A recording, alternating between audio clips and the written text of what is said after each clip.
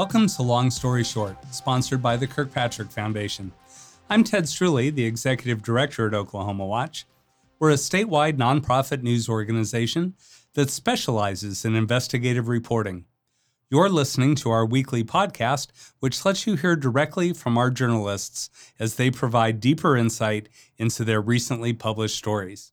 In this segment, we're talking to Jennifer Palmer, who covers education for Oklahoma Watch. Her latest piece details the average ACT score for high schools across the state. Jennifer, what will readers be able to find in your latest data story?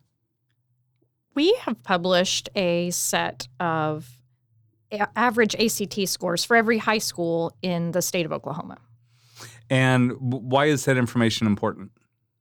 It's especially important this year because ACT scores are not reported on the Oklahoma school report cards.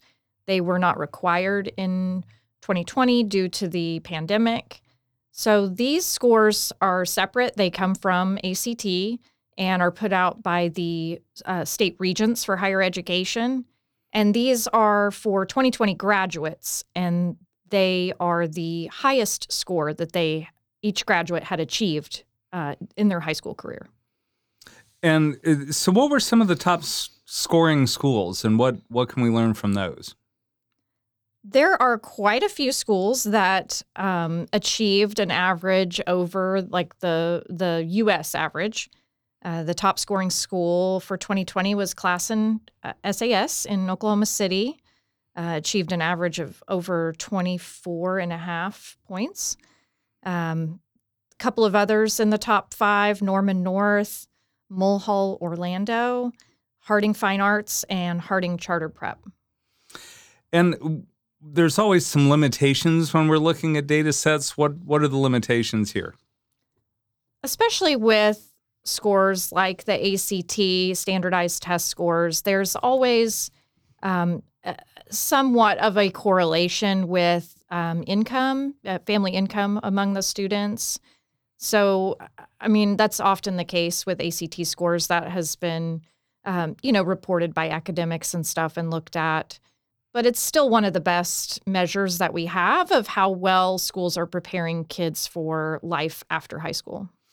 Well, now, are these just public schools, or does the data include private school ACT scores as well? This report is just public schools, includes virtual schools and charter schools. It previously included private schools, but the state regents stopped reporting that last year. And why? What happened? I asked them that last year, and they said it was to align their data with other data sets that they reported. But it's pretty disappointing because that was one of the few measures that parents and the public had to compare public and private schools. And of course, there's been a lot of efforts to expand, public funds for private schools. And when you can't see any measure of how those schools stack up, it's difficult as a parent to make those decisions. Well, are these the very latest ACT scores? They're not. There's a little bit of a lag on the high school level scores, which I think are important. Instead of just looking at a state average, you're able to drill down to each school. Parents are able to search this table. We actually have already published the statewide scores for 2021, and the state average that year was 19.7. That was quite a bit lower participation because it was not required that year. All right. And how has students' experience with the ACT changed throughout the pandemic? That was a big issue a year or two ago. Right. It has been an issue. The ACT typically is required for, federal test score requirements for the state. In 11th grade, all students have to take either the ACT or the SAT, but that was waived in 2020. And so some of the data that we have is not as good. Even students that wanted to take the ACT sometimes struggled during the pandemic to find a test site, and there were many test sites that were closed or not available. Does that so when students have the option to not take the ACT or the SAT, if it wasn't federally required, there would have still been an incentive for students planning to attend college to take one of those standardized tests, because it would have been required for some schools' admissions process, wouldn't it? Yeah, but a lot of universities waived that requirement as well and went test optional. All right. Well, thanks, Jennifer. You can see the data set and Jennifer's reporting at oklahomawatch.org.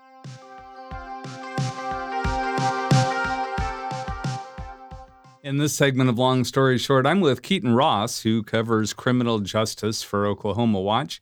His latest story breaks down a troubling external examination of the Oklahoma Department of Corrections. Keaton, who conducted this examination and how long did they take? So the report was prepared by the Legislative Office of Fiscal Transparency, and it took several months of gathering documents, conducting interviews of employees within the Department of Corrections, and it was finally released late last week. Well, according to that report, what's the greatest challenge facing our state prison system? The report stated the greatest challenge as staffing. It mentioned that several prisons are regularly operating at below 50% of the recommended staffing level, some as low as below 40% of the recommended level, and that has several potential consequences, including, an increased risk of inmate violence. They found that there was a correlation between the most sparsely staffed facilities and the rates of violence. So that was certainly troubling to the Loft examiners. Well, prison staffing is an issue you've covered extensively over the last several months. What have corrections officials been doing to try to remedy that issue? So they recently, in April, implemented a pay increase of 30% for corrections officers and lower amounts for all other DOC employees. So it's too early to tell if that's having a significant impact as far as, how many people are coming on. The department says it's already helping, but the Loft examiners were critical. They noted that there were the pay increases and increased recruitment efforts at career fairs and those sorts of things, but they were critical of DOC not having a more strategic approach to staffing and recognizing that these are just generally hard jobs to fill. Now, one of the Office of Fiscal Transparency's primary objectives is to try to save taxpayer money. Did they uncover any efficiencies within the state prison system?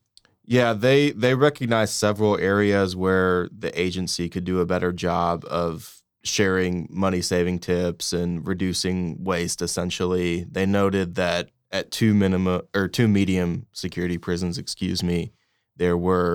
one was spending nearly twice as much as the other per year to feed prisoners.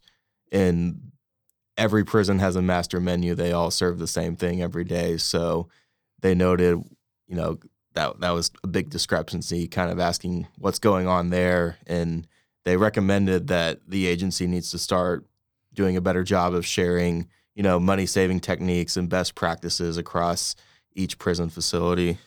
Now, the report is pretty critical of DOC's budgeting process. What changes did the examiners recommend there? Yeah, so they were critical of specifically reporting, if they're spending money to do maintenance at a facility, reporting it as overall agency expenses instead of we're spending this money on this prison. They were quite critical of that, and also just the amount as the prison population has gone down, they expected that the agency would need less money even with inflation and those sorts of concerns, but the budget has continued to increase. So there were those sort of accounting fixes they'd like to see, and also they think the agency could operate with less state funding.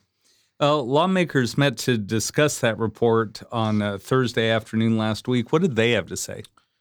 There was some recognition, particularly from Representative John Echols, that these are hard jobs to fill, especially when you consider that they require a more stringent background check. They require, so they have the background check, and you have to meet more criteria than you would to work at a restaurant, for instance. And also you're working in a prison where you can't have your cell phone, and it's a tough environment. But there was also some, I think, questions just about their funding, and with the prison population going down and us the state enacting criminal justice reforms, like there were some questions just about why they've continued to receive more funding. Is there a chance we'll see some new legislation prompted by this report?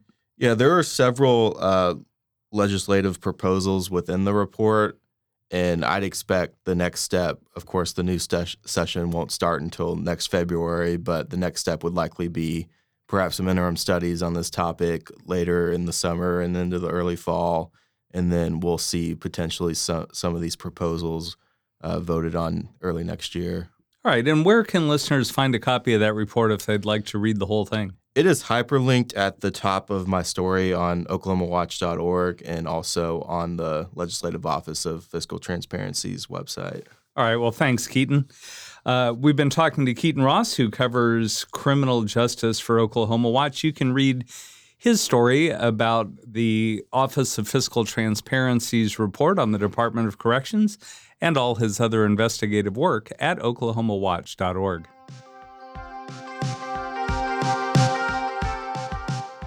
In this segment, we're talking to Jennifer Palmer, who covers education for Oklahoma Watch. Her latest Education Watch newsletter, she discusses federal COVID relief funds for education.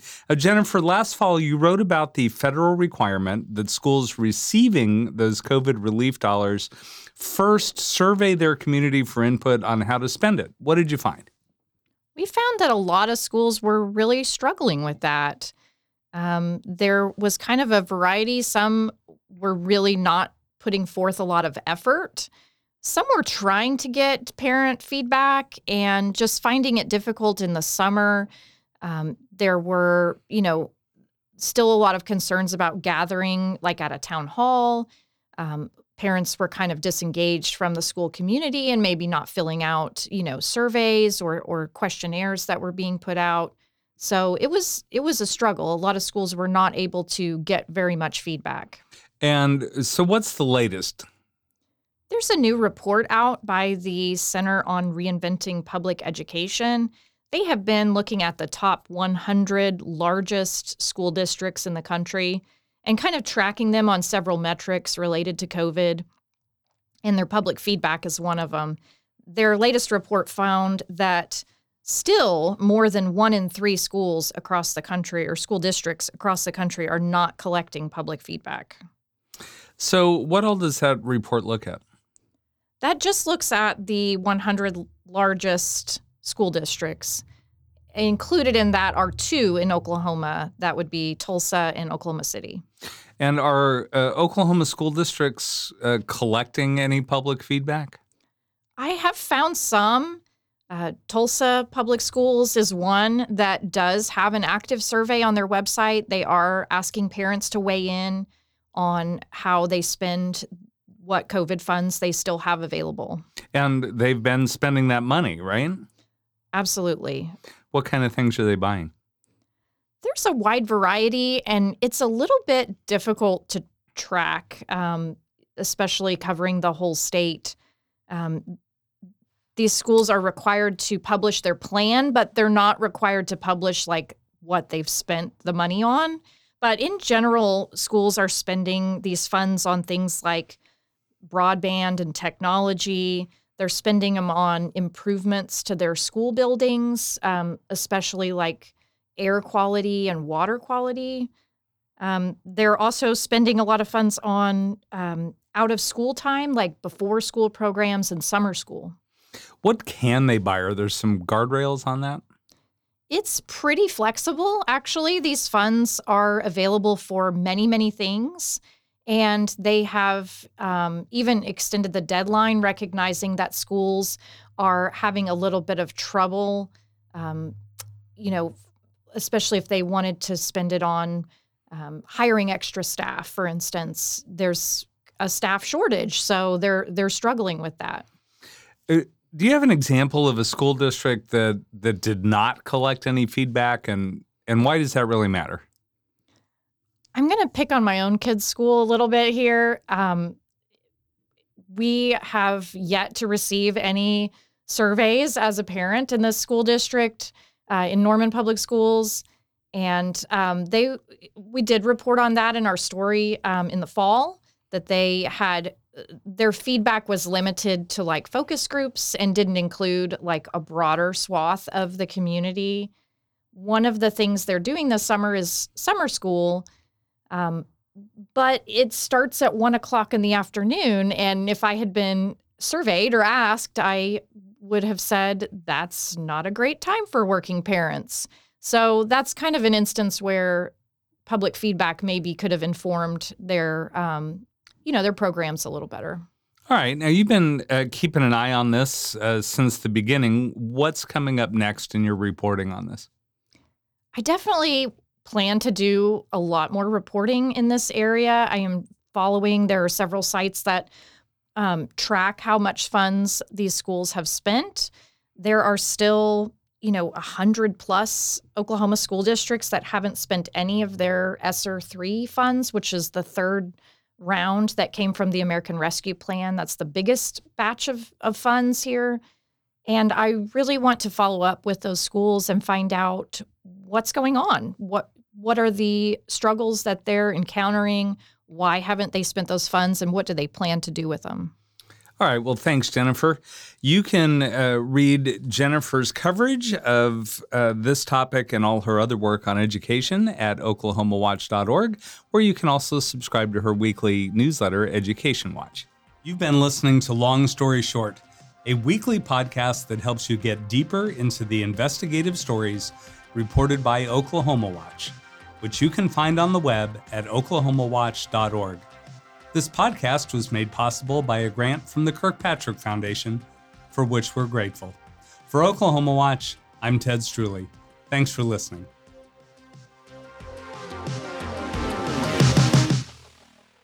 Oklahoma Watch is a nonpartisan, nonprofit news organization. That means that we rely on readers and listeners like you to help fund the important work that Oklahoma Watch does throughout the state. We're in the middle of our spring fundraising campaign. If you enjoy the work we do, if you feel as though you benefit from it and the state of Oklahoma benefits from what we do, please take a moment to visit our website and make any contribution that you're comfortable with. $5 a month, $10 a month, whatever's comfortable for you will help keep this important work going.